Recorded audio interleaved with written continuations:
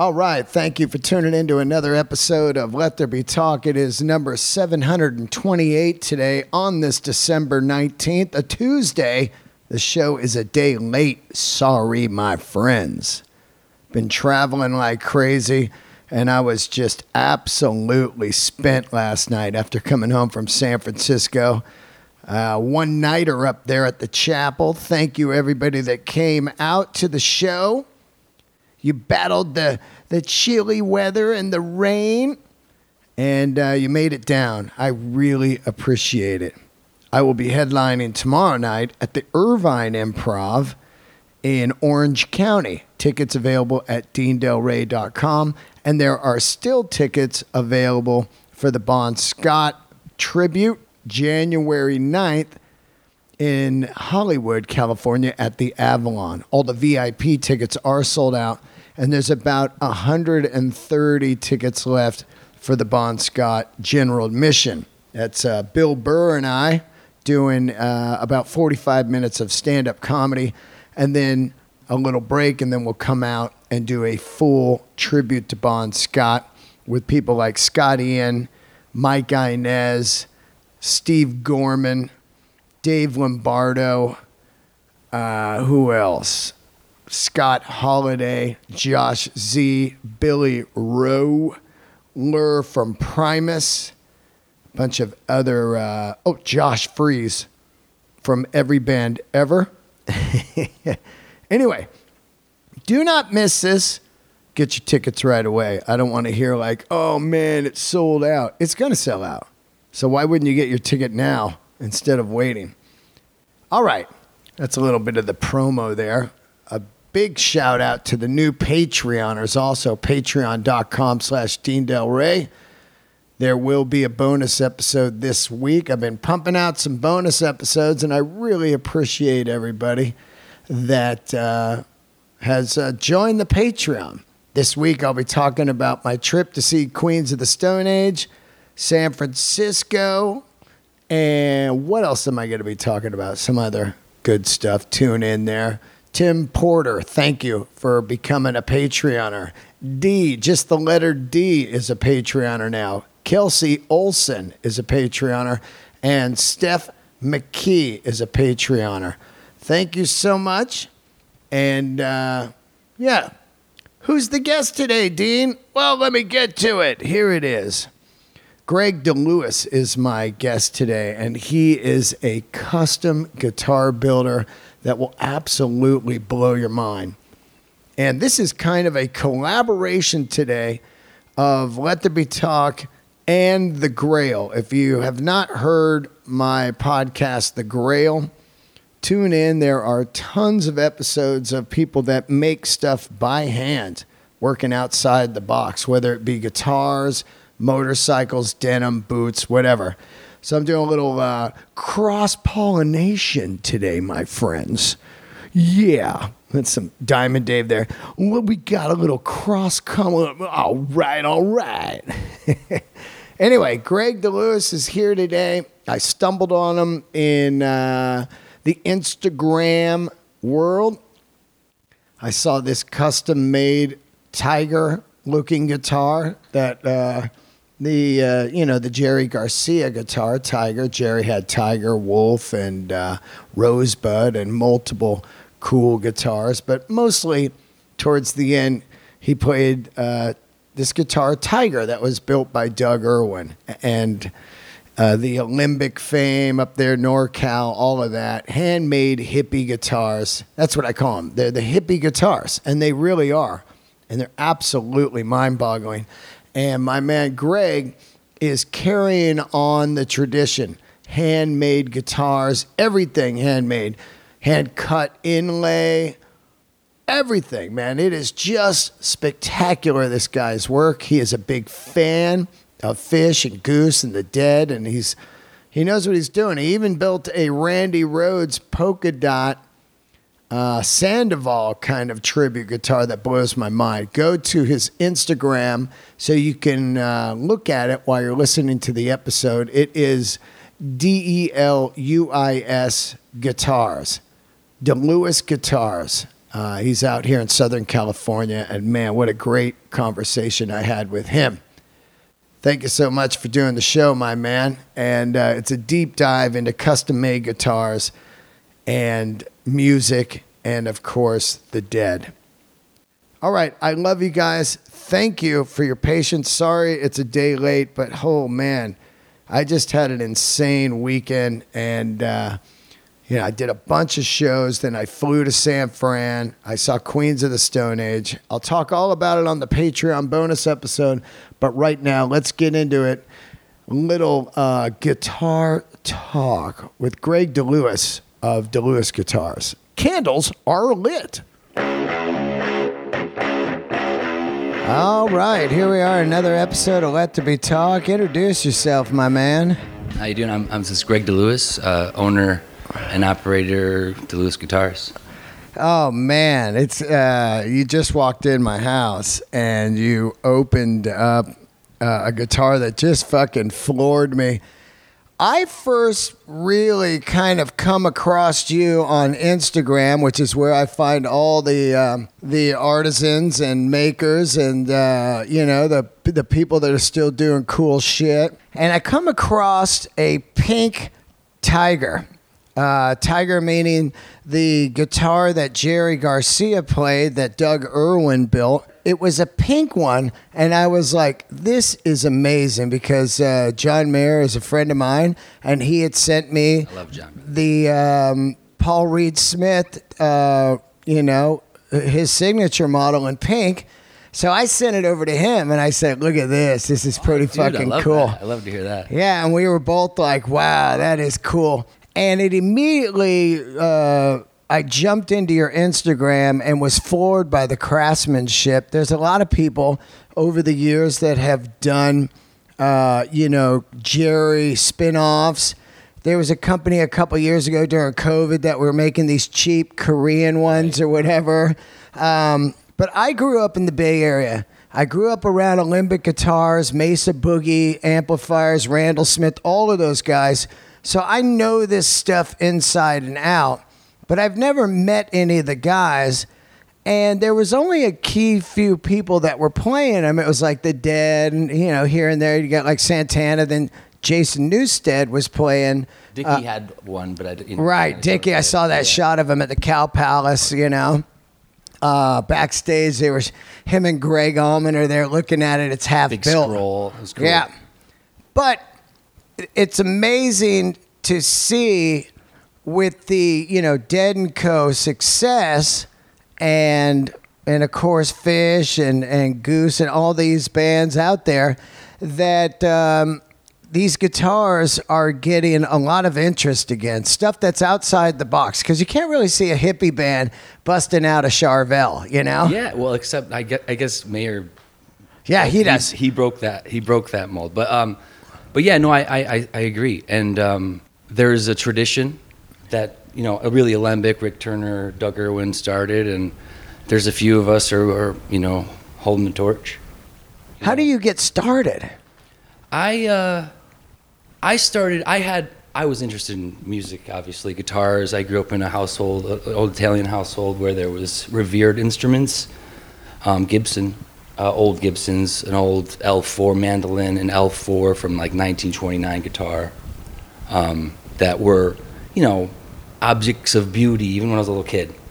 And my grandfather tinkered, but when I went to art school, and sort of after art school you're like, what the fuck, And I had made I had bought a neck through blank and fucked around. Yeah, some Eddie Van Halen old school shit. Yeah, just fucking you're getting the Mighty My Bodies. That kind of shit. And so after art school, I started digging in on my own, and I made some gypsy jazz instruments, if you're familiar with Django. Do you know Django, Ryan? Yep, oh yeah. I feel like a Jehovah's Witness when I talk about Django. I'm like, have you accepted the work of Django in your heart, Yeah. But I started making those instruments, with a book in hand. Yeah. Plans. And they came out okay. I made a few. Were you making shit in wood shop and stuff back in the day? Because my point is, I took wood shop, and there was always the guy in the corner who could fucking make shit. I was the artist more. I was the guy in the art studio. Could draw and stuff. Yeah. So that was in sculpt. In college, I was a sculpture dude. Yeah. So that was really, but it was really, and it really, I think it starts for a lot of people. I didn't have the money to get an Alembic or something. So, the first one I made was so Rick Turner inspired. Yeah. But then I went down this road with Django, and then I started listening to more jazz, getting into who I think are the greatest makers ever. John D'Angelico, Jimmy D'Acquisto. Right. Subsequently, John Monteleone, still living, one of the greatest makers ever, will always be. Bob Benedetto. Bob Benedetto's book, my first archtop guitar I made with his book in hand. That's what I had. And then I apprenticed with the guy who apprenticed with Doug Irwin. Really? Where was that at? This was in Cooperstown. I was living in Saratoga Springs. I'm from upstate New York. Oh, wow. Oh, so that's... Also, Joe Bonamassa? You tell Joe I was on your show and I'm from Ilion, New York. Yeah. He'll know what the fuck that means. Okay. But I apprenticed with this guy who worked for Doug. We made Garcia shit, man. And he was like, he worked for Doug a couple of years, I think. And turns out there's some drama. Yeah, of course. With that, Doug, there's just drama in anything. I went to work with this guy thinking he was tight with Doug. I've met Doug. Doug can't stand. So yeah. It's But I learned hopefully what Doug taught him and carried that through. But he's not doing hand cut shit. You know what I mean? And stuff like that. Where when you're the only reason you're doing the CNC inlay is to move production. You're not doing it for the guitar's sake, or of course, know what I mean? Yeah. It's moving production through. Yeah. Same with the finishing. If you're using this catalyzed varnish, it's not to make the guitar better, it's to make production faster. So that stuff does not apply to me. And my thought process. Yeah. Or what, how I'm going to make this thing. It's going to be, I'm going to make it the best way I can. Early on, I don't know if you talked to Doug, but let's go through the guitars that people know. Of course, if you are a Deadhead or a guitar freak, you would know that early on there's really, I would say, three that were famous. There was Wolf, there was Rosebud, there was Tiger. Then there was this one here that I saw recently that Lightning Bolt. Yeah. What is that one? That was cool, man. Do you know this guy Steve Kripe? So he's another guy. This was a fan of Jerry's, and he was a cool. This is all hearsay. But this one here. Yeah, that's I saw that one. That's cool. And that's allegedly made from an opium bed. The rosewood in the top and back is an opium bed this dude sourced. Wow. So it's kind of cool. But so this guy was a cabinet maker, I believe. He did paneling on boats. Also made fireworks around the 4th of July. Yeah. From Florida, this dude. So he makes Jerry the first guitar called, which wasn't stage used. And then this, I could be wrong, and this is my recollection. So he makes him this guitar top hat, which is with a cool walrus tusk skeleton with a top hat. This is after Irwin, right? This is in the 90s, and Irwin went through some troubles and stuff, and I think this guy just showed up. He had a show, I think. Yeah. And so he gives Jerry this guitar, and Jerry was like, "Fuck, this is pretty sweet, but maybe this or that, maybe change this or that." So then that's why Bolt was made. But his crest on his, headstock was this exploding firecracker. Right. Which is pretty cool graphic, which I assume is from an old package. The old packaging on firecrackers are cool as shit. Some of the firecracker art, I've talked about it for years. I think it's some of the best art. Thunderbomb. When I was growing up in the Bay Area, they had Thunderbomb, and it had a kind of a power line, or a power tower, those things that hold the can. And then at the top, it had an explosion. Black Cat was amazing. Dude, I was thinking Black Cat. It's an iconic image, and we don't even think about it, but it's right. Some artist somewhere nailed it. But if you dive deep into it, just Wikipedia or Google brick of firecrackers and look at all the different art. Dude, I'm looking. I'm looking for this. Kripe image, because I think he took it. He at least was inspired by it. Right. So just for the history of it, this I think is from this fucking firecracker pack. Yeah. But my story, I digress. Dude blew himself up. What? He was making guitars for Jerry in the 90s that never got to Jerry. He literally was making fireworks and blew himself up. Wow. So it's just this crazy story. But it was the dude came here and did his thing, right? How many did he? Was this lightning bolt the only one that Jerry ever got?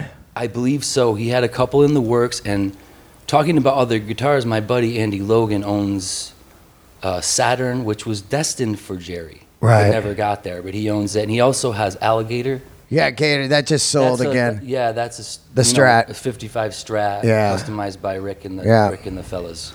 Well, it's funny if you look at Jerry's career, and I wanted to talk to John about it after Dead & Co. ended here a few months ago, was I kind of looked at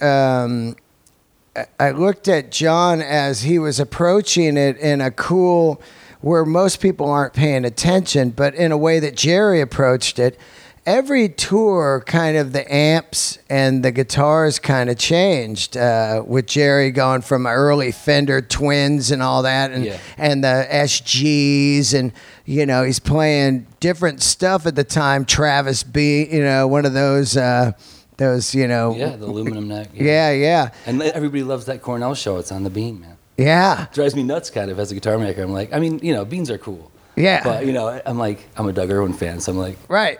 Well, then it's wild to think about, like, Jerry is really kind of doing something before, Eddie Van Halen and all these people, where he was seeking out his own, guitar that he needed to do all kinds of stuff. Like Eddie, his thing was out with the fucking single coil, in with the humbucker. Let's try to get a better tremolo here. Eventually the Floyd Rose comes around and all that shit, locking nuts and stuff. But Jerry, if you look at it, he was going through that for his whole career, constantly looking for stuff, even if it was just to customize by a sticker or a paint job.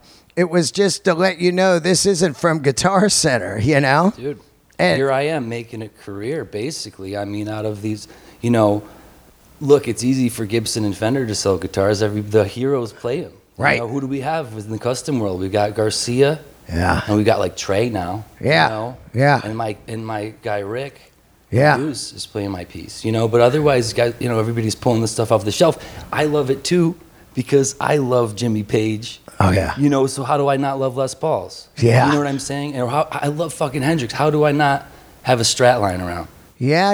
And so, but that's an easy sell for those right. For those factories. So for the rest of us, Garcia, look, we're out here going, wow, I think Tiger is probably the greatest electric guitar ever made, man. I mean, we can discuss that, but it's just, the workmanship is like a one-off. It's like you're making this thing one time. I've made some of these things. The brass work is fucking insane. Yeah.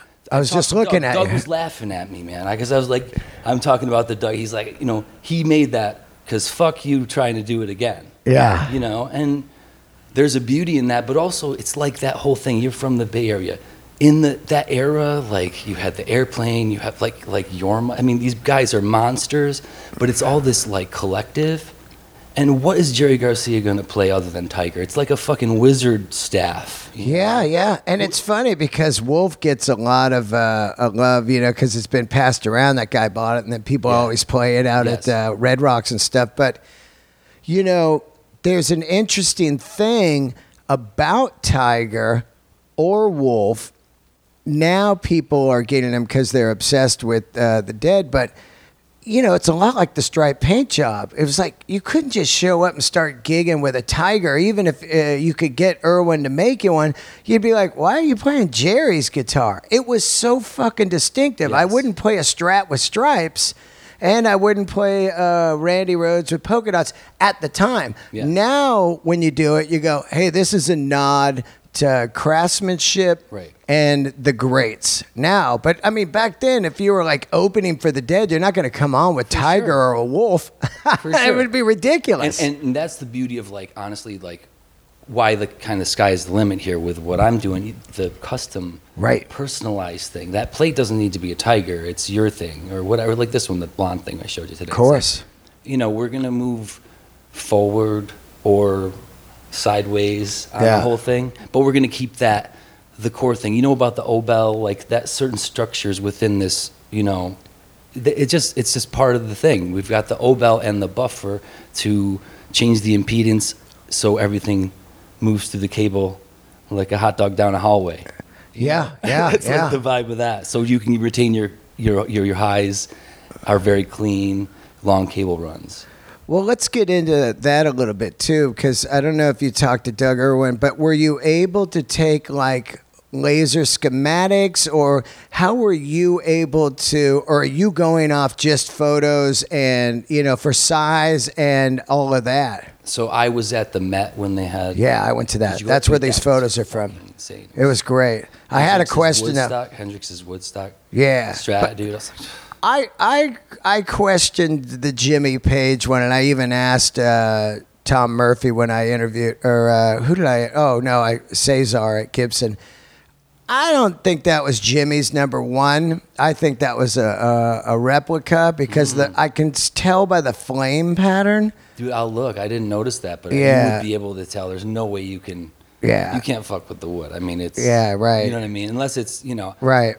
But there it was. So go ahead. Sorry, I didn't want to interrupt you. So you went in there and you were looking at Jerry's. Wolf and Tiger were there, and I was able to take as many photos as I wanted. Right. And so then I scaled those, and I made all my templates for my, from. How do you scale them? You take a picture. I use the known dimensions. And then scale it based on that. Like the single coil poles are a known dimension I have, and others, and then I scale everything, and then. After all that, I make a template like a tattoo. You got tattoos. It's like a tattoo stencil. That's how I cut it out. I glue that to the pearl or the mammoth ivory, which I've been using for the wolves. And then I cut it out with a jeweler's saw. So it's like, yes, they're very accurate, but they're also very handmade. Of course. And so, but that's where I started with scaling the original instruments. Yeah, I don't really think it is kind of nerdy and insane when they do like full, laser or digital scans of, say, Jimmy Page's guitar or whatever, and then you get the exact one. I mean, I think some of the, like you said, some of the amazing things about custom guitars is each one is totally different. Same with Japanese denim or Japanese leather jackets or boots. You just look at painting. You just look at it and just go like, oh yeah, this is exact, but a little bit different. And but when you busted out this guitar, it was just so fucking great. The craftsmanship is insane. Now, you talk to Doug. How long do you talk to him for, and how are you able to find the wiring and all of the crazy schematics for his guitar? Because Jerry's guitar has like 1 million switches, and it does all kinds of shit. It has stereo inputs, everything. Let's get into that. Well, that stuff's, the work's been done. Of course. But the guy, John Cutler, designed this buffer, which, like I said, that's an impedance shifting device, but it does have a certain sound, this sort of sparkle to it. That's to help with the what you're talking about, the two jacks, one being a stereo jack that you go from a stereo at the guitar to mono Ys, that is basically the send and return for your effects loop. Right. And then you got a switch on your guitar, which you can go to the effects or just go straight clean, which is running straight to the amp. You know what I mean? You're just like, it's super clean. When you're not running the effects, it's straight to the amp. And the other cool thing about that for Jerry, especially with like the Mutron, works well with certain drives. The effect is reading your pickup at full volume. It's pre-volume, so everything's hitting the effects at full clip. Oh yeah. So with that envelope, you need to actuate that thing, and if you don't have enough meat coming through, it doesn't open it. So that works great in that way, but the buffer, it retains the highs almost like a treble bleed. So you turn down the volume, you still have it retains the highs. It's a beautiful setup.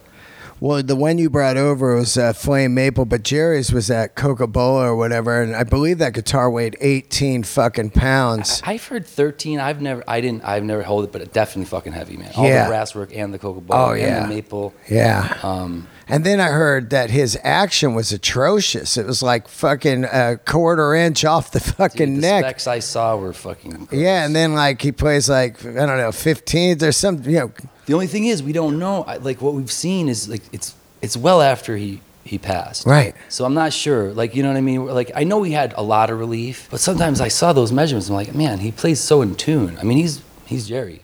Yeah. But you know, it's like, God, it's so hard to play in tune when it's like a bow and arrow, man. Yeah. And also, he just never cleaned it, I heard. So it was just crust on there all the time, which is wild, too. What I've found, it's funny, but certain people have different acidity. Oh, yeah, in of their course. skin. Yeah. And so the gold plating on those bridges, especially the ones, I got to start making my own. But, God, some people just will eat through them so fast. Yeah, I think it was like Kimmock. I've known Kimmock for years, but I think it was him. I'm almost pretty sure that he has like acid sweat or whatever where the strings break. Wow, dude. You know, I can't remember if it was him or somebody else. So his talk about fucking player, man. Jesus. Yeah, well, that guy's a crazy player. You know, monster, just monster tone, man. That's his strat with those. Yeah, I'm a heavy. I think that John Mayer did an unbelievable job. And when he got that gig, I was just kind of like, what? Because, you know, I went to the Fare Thee Well, and I thought, well, this is, you know, Trey will just continue on with these guys. He's been, you know, in the world forever. And when I heard John was going to do it, I was like, oh, man, what? And now I can't get enough of I was stoked when I heard it. I can't even tell you how much I love it, man. And I listened to it like a lot, you know, and I've seen it a lot over the years. I went to a ton of shows, and his tone and his way of approaching it, of just constantly tweaking to get the perfect guitar. Like the first one he had, you know, I had heard that John was doing the gig before anybody knew, because somebody leaked it to me at Paul Reed Smith. They said, we're building this for John. He's doing a tour with the Dead. And I'm like, no way. And they sent me over pictures of that first guitar. And I was like, that's not real. And sure enough, it was. Crazy. And over his time, how he was tweaking those early Paul Reed Smiths that he had, from F-holes to no F-holes, from tremolo to no tremolo, you know, to what he's playing now, which is the Silver Skies, you know. And the recent one, the Dead Specs one with the Alembic booster and everything, it was amazing to hear how his take on that, by getting it with just maybe one or two switches, but really nailing the tone of the Mutron or an Ottawa or whatever anybody's going to use, a Dumble or the Paul Reed Smith. He was going all through amps also, you know, to nail it. And at times, it was fucking almost exact. Dude, he sounds great. I mean, he sounds fucking amazing. He's amazing. Whatever he's running. Yeah. But, you know, that's like kind of like what you were saying. Jerry has so many eras. Yeah. He could, and he did. First couple tours, he picked up a SG. Yeah. Yeah, you know what I mean? Why the fuck not? Yeah. You know? Yeah. And the material they're doing is diverse too. It's not like they're doing only 80 shit. They're doing stuff from the whole catalog. Right. So it's like, why the hell not? Yeah, because early Jerry, zero Ottawa or Mutron. Yeah. And, I mean, God, even talk about the Wolf. I mean, like that wall of sounder is just super clean. Yeah. You know what I mean? It's so awesomely Yeah. clean, like pedal steel clean, gorgeous stuff. He played the Wolf at Giant Stadium out there, or sorry, Mets, where the Mets play, whatever that's called, in New York. He walked out with it, and I asked him about it, and he said it was great. And he was like, oh, wow. At first he thought, I want to buy this. But then he's like, I don't want to own this, you know. But he said one of the pickups didn't work. Right. And they didn't mess with it because that's how it was. That's how it left. Yeah, right. Yeah. So that's pretty wild. Yeah, dude. I mean, he was really respectful of that. Yeah. I thought was great. Pretty cool. I mean, absolutely. You know, he was like, because I think they wanted him to play Tiger even before that. And he was like, I don't know. It was like heavy. Yeah. You know, it was like a burden, and I get it. I totally got it. And I was like, that was like so respectful, dude. And if anybody gave some shit, it's like, you know, fuck. That was all I needed right there. Now, let's get into, we're talking about, I would call them quote unquote hippie guitars, because now Trey comes along in the, I don't know, 90s or 80s, whenever he comes along, and he comes out with this guitar that he's playing. Yeah. And he's been basically playing that guitar forever. Now, I don't know anything about that guitar because I'm not a big Fish guy. I love Trey's playing when he was with Fare Thee Well. I would have liked to see if he would have played, a little more. He was pretty respectful and laid back. He was on a short leash, too. Yeah, he was on a short leash, but I would love to have seen him a year in what he would, because he would have just busted it loose. But fill me in on who made his guitar, and you're also doing that shape also. Yeah, I'm doing like my inspired. Right. Now, so who did that's that? Paul Languedoc. Who is it? Paul Languedoc. Okay. Who is he was on tour with Fish as their sound guy for Wow. a number of years, and was also like the tech. He's sort of core to the Fish family. But his guitars are they're fully hollow, like mini arch tops, which is kind of like totally the opposite. Like a 330, like no, not a 330. No block. It's like if you took it's like more like if you took an L5, right? And shrunk it way the hell down to 13 inches wide, and how's he avoiding the feedback? You're not. Oh. You're riding the feedback, which is just, I feel like it's still uncharted territory, right?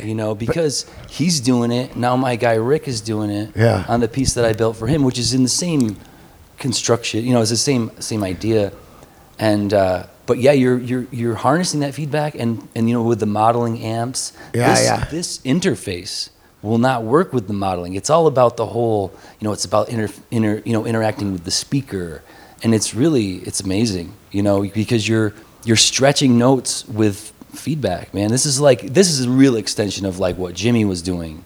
God knows what he would have done, but feedback it's out there, and being able to harness it, it's like riding a wave, because it's not you can't control. It's just like riding a wave, because you can't really control it, right? But if Trey, I went on tour with Fish, man. I was into Fish, man. Oh, really? Yeah, like I went on a couple of full summers, like when I was in college, and I've seen Trey play millions of notes, literally.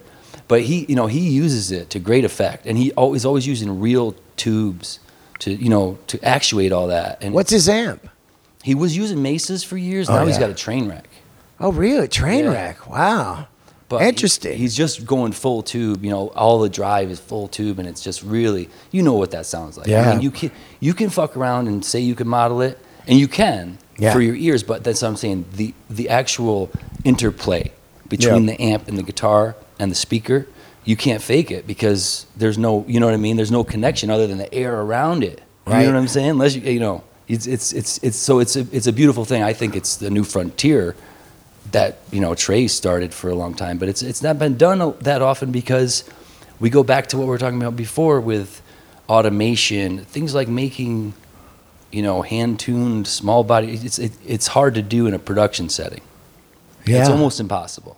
The only person I can think of right now making really nice archtop instruments in a production setting is Benedetto Guitars in Savannah, Georgia. Right. But they're a small group of skilled craftsmen.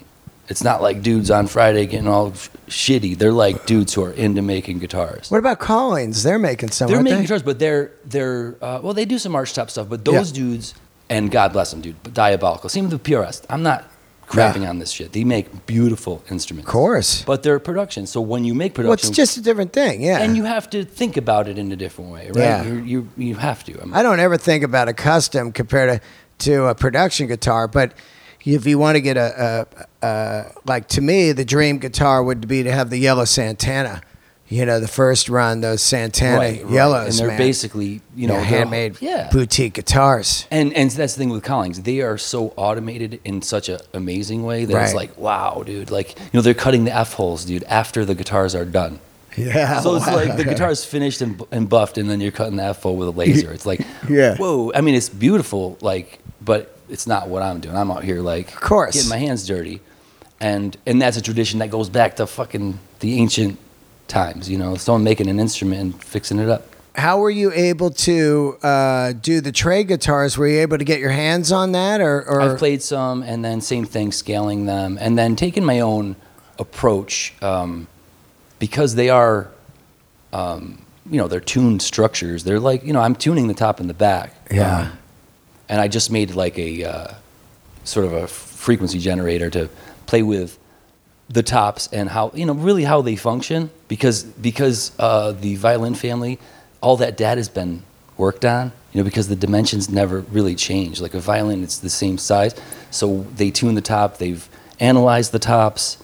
This is new shapes, new instruments, so no one's done that. Yeah. So I'm trying to, like, even if it's just for data's sake, but moving the ball forward just a little tiny bit, But I'm seeing a lot of the Dead cover bands. They're buying these guitars.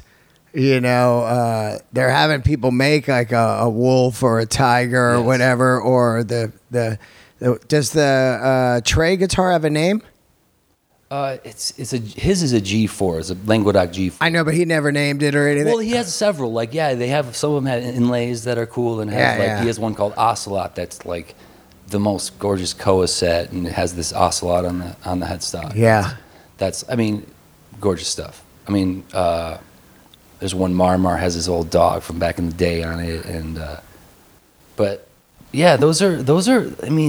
Time goes by, it's like more people are gonna make them, just like me. Next gen, I'm in my 40s. There's some kid now who's gonna be making this shit in 20 years and 30 years, and so I find that exciting and charming. And like I said, it really started with Garcia and Trey. It starts with the player, man, because everyone wants to do what's already been done, because all the greats played the shit that was available, which was the big core Fender, Gibson, Gretsch. You got Setzer guys still, and you've got Angus Young guys, Jackson Malcolm guys. Young guy. You got Malcolm Young on the Gretsch. Yeah. You know what I mean? So it's like everybody's got this, and I do the same thing, man. I did the same fucking thing.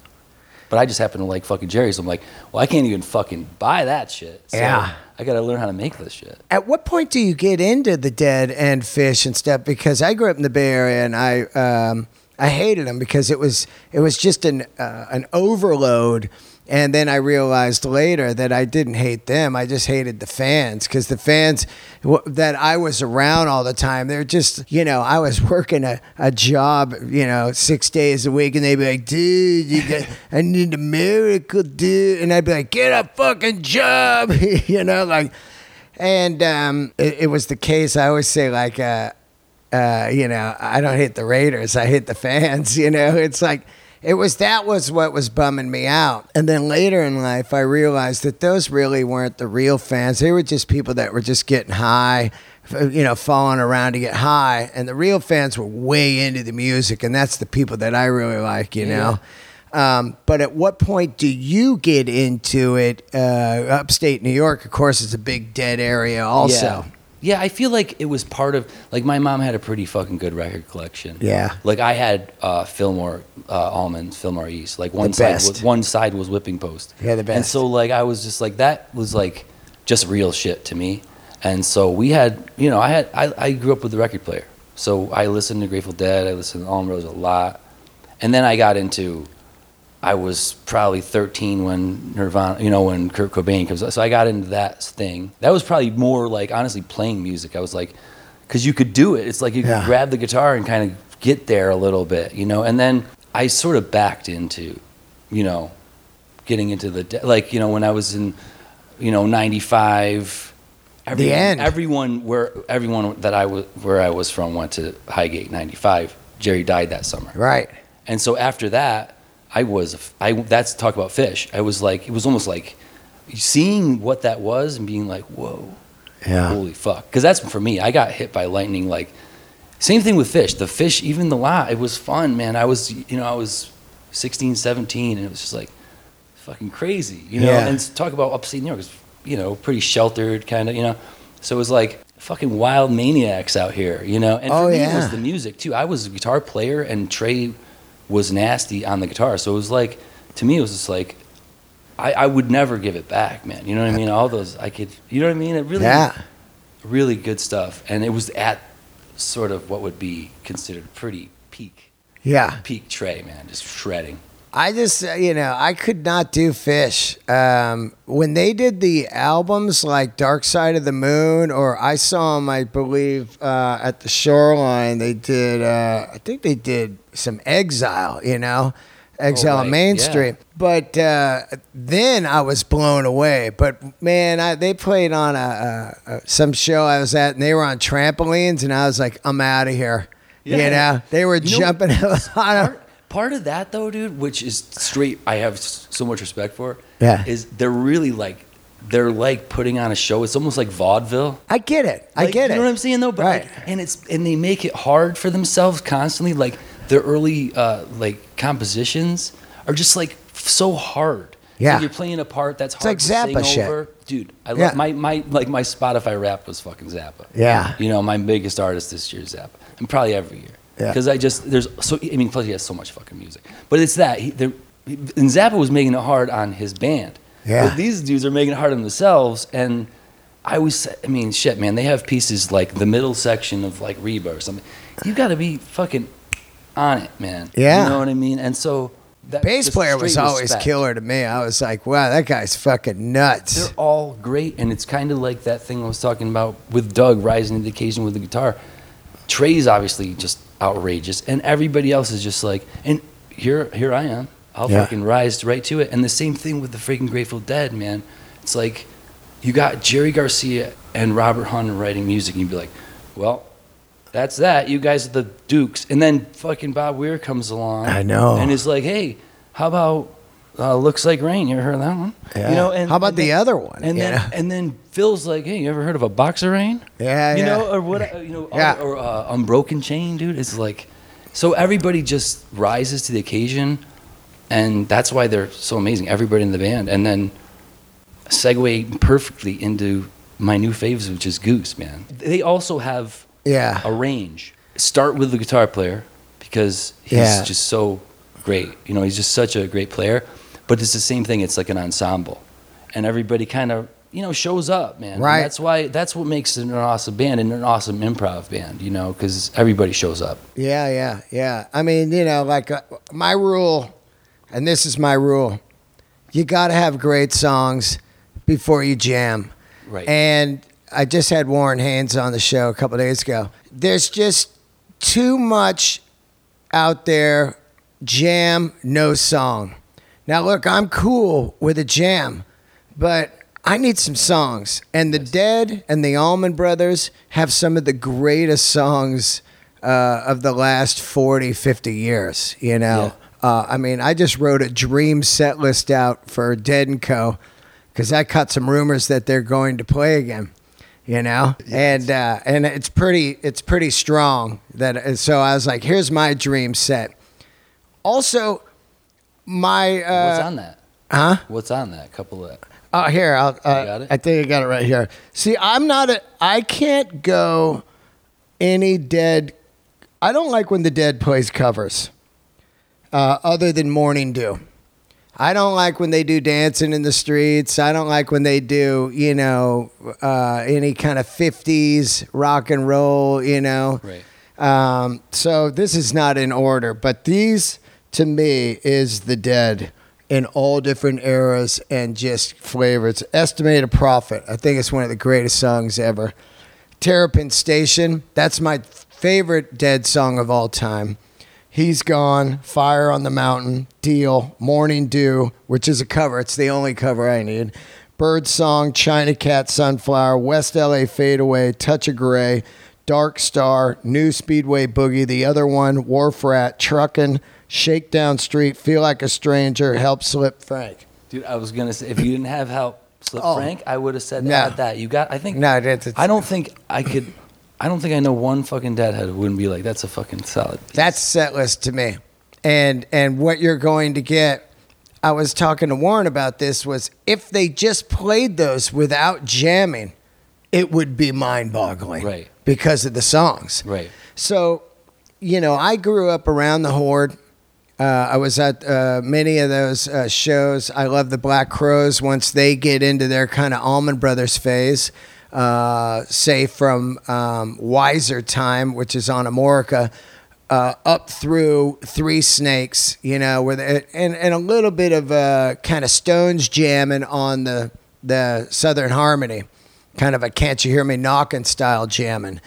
But I was going to the Horde, and really what turned me on to everything was the Mother Hips. And they were really just another level to me. And the Mother Hips and the Allman Brothers in, say, 89, 90, 92, right around there, was just a knockout to me. And like I said, it came with the songs first. So I need that. Yeah, no, Mother Hips. Yeah, it's like solid songs, and then a good section and outside the box songs. Yeah. I'm not looking for hit songs. People that might DM me later, like, "Oh, sorry, they don't have a top 10 hit." That's not what I'm talking about. I'm talking about Wilco has some of the best catalog I've ever heard. I'm talking about Neil Young level of songwriting where, Neil, when he's doing Down by the River, he could do it for 18, 20 minutes. Yeah. And it's going to take you somewhere. But at the end of the day, we're listening to Down by the River or Cowgirls in the Sand, you know? So, I'm real reluctant on a lot of the jam scene because I get it. And I'm not knocking it. A lot of people want to go there and party and just, take some, mushrooms or acid and just get into it. That's all cool. But to me, I got to have some music. Yes. No, Now, I mean, I want, that's what I'm seeing about even Fish, or Goose. But I'm there because I'm a guitar player. Right. And so, Right. So for me, that's all I need. And I know what you're saying, like, but and then again, like the songs, it's such a big catalog now. Yeah. You know what I mean? Like Fish, I like the early stuff. I think that people get caught up on those, like, Bag It, Tag It, Sell It to the Bishop. But then again, that's the kind of song that you get through that part, and then it goes on this orchestrated musical journey. Right. You know what I mean? And so I don't know. I'm there for that. But not to knock the song. I'm not saying I don't like their songs, but I'm just saying, like, I get what you're saying. It's not like a, standard song structure. Or Terrapin Station is one of the most insane, weird, structured songs ever. First time I heard him play it, I was like, how are they even remembering any of this? And, holy shit, it's just, like I said, it's not a hit song. It's like a crushing Van Gogh painting. When you're looking at it, you're just going like, what is going on here? It's awesome. It's an awesome story too. And that's the thing with, obviously Hunter Garcia, insane. Yeah. And you feel like that stuff, it's like a lot of it came from the ether. Yeah. So much. So it's like, you hear about Bob Dylan talking about his songwriting. He's like, it's just. Oh, yeah. Like on 60 Minutes when he's like, I don't know where that shit came from. But it's true, though. That's true. That's what it just. I wrote songs. I couldn't tell you where they come from. I write jokes.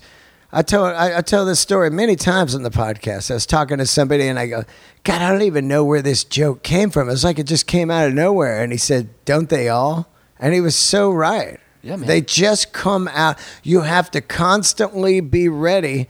You are the, you're walking around and somehow the source goes into you and you go, oh, I got an idea for a joke here, Yeah, man. Or a song or a lyric or anything. It's the voice of God, man, for all we know. Art gods. For all, whatever they are. Yeah. Whatever it is. The voice of the universe. It's something, right? And we know and I think that anybody that's felt that can, we may not be able to articulate, but we feel that, Now, let's get into how many guitars have you made and what is the wait list and what is the process of buying a guitar from you?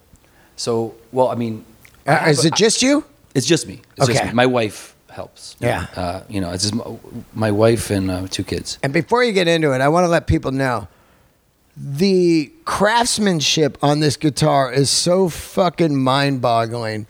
All the inlay is done by hand. He does all the inlay. You've got all this fucking, craftsmanship on the shaping of the body and then the brass pieces. But the inlay is what takes forever, man. So, okay, get into it. So I have a general catalog list of models that are a starting point. But having said that, then woods colors. Right. That's all an option. And then inlay, I'm an illustrator, so, like we were saying before, like it doesn't have to be tiger. It can be something that Right, I'm looking through your thing right now. People got this it's- Egyptian one is sick. Yeah, right, King right. Tut stuff. Right, so like thematic stuff is kind of a specialty because it's all done by hand and it's a one-off kind of situation. So really nailing down like the model is the first part. Right.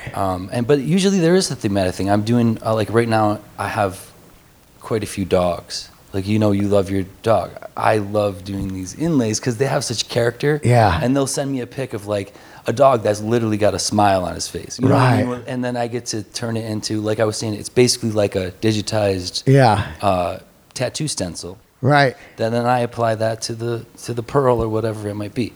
But so that's the first part. I'm like a year and a half out, 2 years out. Shit.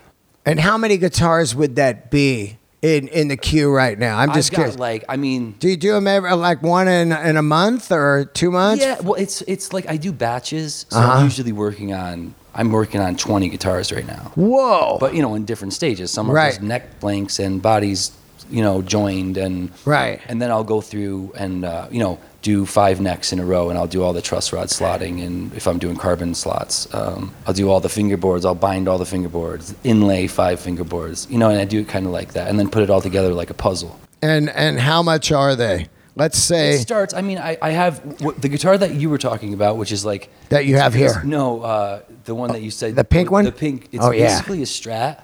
That's like my starting guitar. It's a Strat with a Garcia tiger-y shape. Right. It is. Yeah. Bodhisattva. Right. And it's named so because Ram Dass called Jerry a bodhisattva, and Jerry was like, "Nah, I'm just a guy trying to write notes." But so it's called the bodhisattva. But that's 5,500. Right. It's like a custom Strat. Right. Yeah. And it comes in all those colors, the automotive colors with the varying layers of relicing and all that. And ooh. Yeah, there's one's pup, right? Now, do you do the relicing yourself? Yeah. Now, I had one of the first spraying nitro. It's nitro. Yeah. So I had one of the first Tom Murphys, and I remember, everybody was trying to keep a secret on how it was done. But basically, from what I saw, was you spray the nitro, then you freeze it, then you hit it with heat, and it just kind of starts streaking across. Yeah, you spray it with compressed air. And then he was using a razor blade kind of for the headstock, just to kind of cut into it and give it. Yeah. So you just freeze it in a freezer. What I do is I hit it with a heat gun. Yeah. And then freeze it. And it cracks, and you can kind of control it a little bit, but it does its thing. Yeah. Oh wait, you hit it with the heat first? Hit it with the heat first, and then shrink it. Oh wow! I thought it was the opposite. Because when you have it weather, would work this other way, I assume. I mean, you're just stretching. You're just when you have weather check guitars, so they're always like, you flew from L.A. to say New York, and then the guitar is cold, and you open it up from the case, and then the heat hits, and it goes. I've heard stories where guys just watched it check right in front of their eyes. Yeah, I mean, it's just that extreme. Yeah. And so when I'm doing it, I'm heating it up and making it kind of viscous, and then shutting it down, and it just it fails. So that's why it looks great. Now, what about a full tiger like you got sitting over here? Well, this is also like not my top model. This is like my kind of entry tiger. Oh, really? Yeah. Damn. Well, because it's not Cocobolo. It doesn't have brass around the body. It doesn't have, the original Tiger has this big Art Deco medallion on the back. So this is the top of the line, right? That is the top of the line. Right. Yes. Okay. That's a full-on one-to-one. I mean, dude, I don't think anybody's doing it anymore, like hand inlaying it and all that. Right. Oh, and you did the Garcia there? Yeah. A replica. Wow. Yeah. So what would that cost? That's $16K. $16K. Yeah. Man, that's worth it though. I mean, people are charging almost double that, dude. And I'm not going to talk about any other people, but it's weird, man. And I think that, like, how, like, I don't know. Olympic sells this now, right? Olympic does their thing, which is... It's called Tribute? Called a Tribute. Right. But that's not even... I don't even think... that's 20-ish, 25. But right. Olympic, dude, to me, they're the OG. So I got no shade for Olympic. Of course. I think they're the fucking bomb. And I think they still have guys... Talk about guys doing hand inlay. I think they still have guys hand inlaying up there. Wow. This thing is beautiful. Thank you, man. Okay.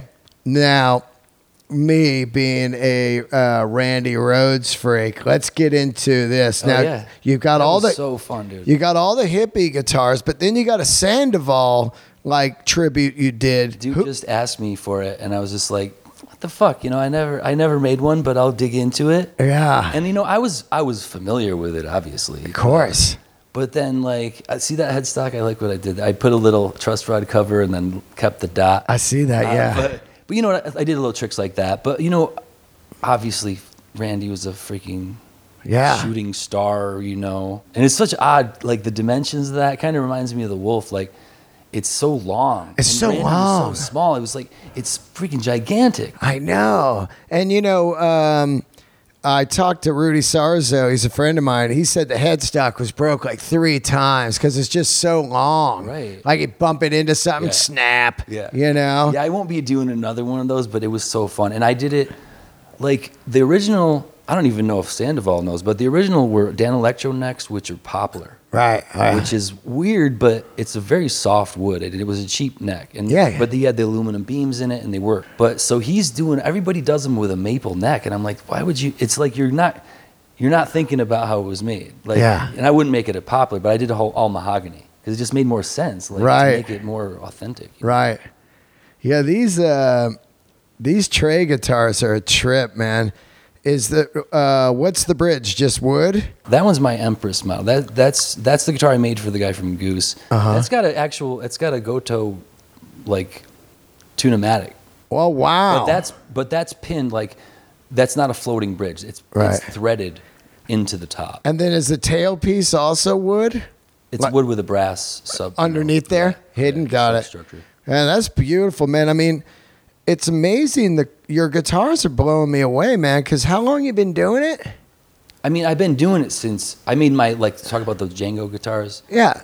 2005. Yeah, but I mean, this is some serious craftsmanship here, dude. Thanks, it's just fucking. I mean, it's up there with Banker. He's a great friend of mine, Matt Banker. Oh yeah, dude. I mean, yeah. And he does the exact kind of Carina V. Love it. And he does it how Gibson did it, and now they don't do it the same way. You know, it's so important how it's made. Yeah. And I've always felt that as an artist. But this guy, Johnny Ive, who's the lead designer at Apple, used to be when Steve was there. And I think he's probably still there. Yeah. I don't even know. But he was talking about the original iPods. Yeah. He polished the interior with the idea that people would perceive the care. Like just the consumer would just be like, I don't know why, but I love this thing. Oh, yeah. And it's worked, obviously. Yeah. And so that's someone who's like, it's not how I think, but it's like, that's what I think when I'm making my guitars. Like the interior should be tight, not because you're going to see it, because it's how it should be. Yeah. And it goes with the materials, it goes with the process. It's what it should be. Yeah. And hopefully, if you're an intuitive player, like you pick it up and you feel that, and you might not be able to articulate it, but maybe you could feel that, and that will inspire you. Same thing with your buddy John, man. Tell your buddy John, I'll make him a guitar, whether he can give me as much or little information as he wants to. And all I ask of him is you plug that fucking thing in. Yeah. And you tell me what you think. You know what I mean? Because I believe that because I believe in the process and I believe in the spirit of it. Right. And what the fuck am I doing it for if I don't believe that? So, but that's all I would want. Give me an audience, you know, and either you're a believer or you're not at that point. But what are the pickups? Whatever the customer chooses, right? These look like DiMarzios. I mean, I'm pretty bound with the Garcia stuff. It's like DiMarzio Super 2, or or Dual Sounds and SDS 1. The buffer, the same thing. I'm now making my own buffers. Right. It's a simple little device, you know, a couple. Can you tell me what this plate was? Was it just around the pickups, just to hold the pickups? Is it all like a big cutout spot underneath there, or is it pickup holes? Well, yeah, there's regular cavities beneath, and then that is actually set into the top just a little bit. Right. And then where the overhang is, there's a little brass filler. Yeah, that's all it's all handmade. Yeah. This shit is excellent, man. Well, I can't thank you enough for doing the podcast. I had to have you on because I just love a guy who took a shot with a pink tiger. And then I saw the Randy Rhoads V, and I was like, oh, this guy's great. And I didn't even know you were in the area. And then I found out you were, and I was like, I got to have him on right away, you know? Dude, I appreciate you having me. I mean, I saw they had Warren, I was like, Jesus. Yeah. I mean, I'm not worthy, but yeah. Well, you are, man, because your craftsmanship is just another level, and I absolutely love it. Tell everybody where to find you. I'll tell them on Instagram. It's DeLuis Guitars.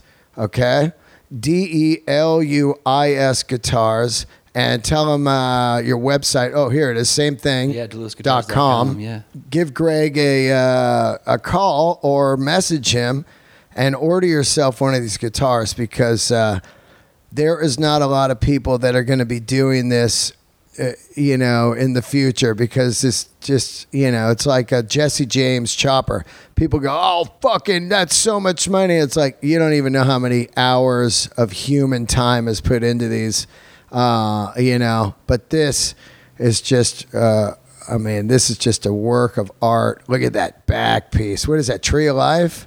Yeah, that's the OG. That's what he had on the back. Yeah. Wow.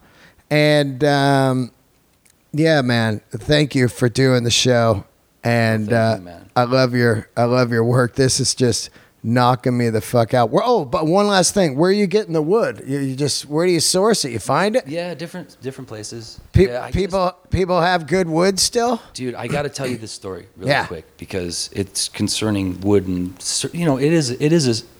it's a rare resource. Of course. And then also people hoard this shit. I know, they do, man. In such a weird way. Oh God, it drives me crazy. But I was on the search for maples for the archtop instruments. And so I was like, I'm going to go to Europe, like looking for Italian, alpine spruces. You flew to Europe? No, just an online search. Just a quick search, like looking around, looking for new purveyors and shit. So I saw this Carpathian mountain tonewoods, which I don't know if you're into like horror and shit, but I love Bram Stoker's Dracula. I was like obsessed with the book. Right. So I was like, oh, Carpathian Mountain's fucking cool, right? So then I'm like zooming in. It's Transylvania. It's Brazov, Transylvania, and it's all this cello and double bass sets of maple, fiddleback, beautiful, and European maple. It's like, it's just got its own vibe. And actually the back of the head plate of that guitar is that, and I'll show you, because you can see what I'm talking about. But so anyway, I'm zooming in. I'm like, oh, this is like fucking Dracula's wood. It's just cool as shit, and I'm into it. So my guy from Goose, I'm making him a second guitar, and we've been talking, and so I was just like, I kind of told him the story. I was like, looking for wood. I'm into Dracula. So he sends back a pic of his hand holding a Dracula first edition. Yeah. So he's into fucking Dracula too. So I'm working on a piece for him right now called Dracul. Like, it's made of this Carpathian tonewoods. It's kind of like got this cello vibe, but it's totally new and fresh, and I'm like stoked about it. But talk about wood, it was like a godsend, man. And then it came super fast. Like, it came from Romania. Wow. And it was like, what the fuck? It came DHL. It was like in 4 days. I was like, what the fuck? And it shows up, and this dude's like crazy Transylvanian script was like this note, and it was just like, whoa, getting chills and shit. And then I started milling it, and it's just gorgeous. And so, but that talk about wood, man. And where are you at? You got a shop at your house? Is it's that a garage, man. Yeah. I take you now to a garage in Canoga Park, man. Yeah. Literally, like, I'm like West Hills Canoga Park, but I think about that all the time. Like, as a Joe's Garage fan, I'm like, I literally work out of Joe's Garage. That's great. I'm such a wood freak because of, mid-century furniture, and then, of course, Les Paul's flame tops, 58, 59, 60, and then Brazilian fretboards. Yeah. You just learn about woods when you're young, and what they do for different tones, and also how they make you feel personally in your mind. If you're in a mid-century house with wood, beautiful wood walls and glass and everything, you're a totally different human than if you're around, just garbage sheetrock and fluorescent lighting. Yeah. It's like the same with the Redwood Lodge type thing. Oh my God. I love that. It, Log right? cabins, Redwood lodges, No, it's like a rare and beautiful resource. And every time I get a wood order, I'm like, oh, this is great, like Christmas. Yeah. Well, thanks for doing the show, man. Appreciate you so much, man. All right. Love the spot, man. It's Yeah, great. thanks, dude. Good talking to you. All right. Anyway. All right, there you guys go, man. Another episode of Let There Be Talk. Do yourself a favor and check out all his guitars. Tell him I sent you. See ya.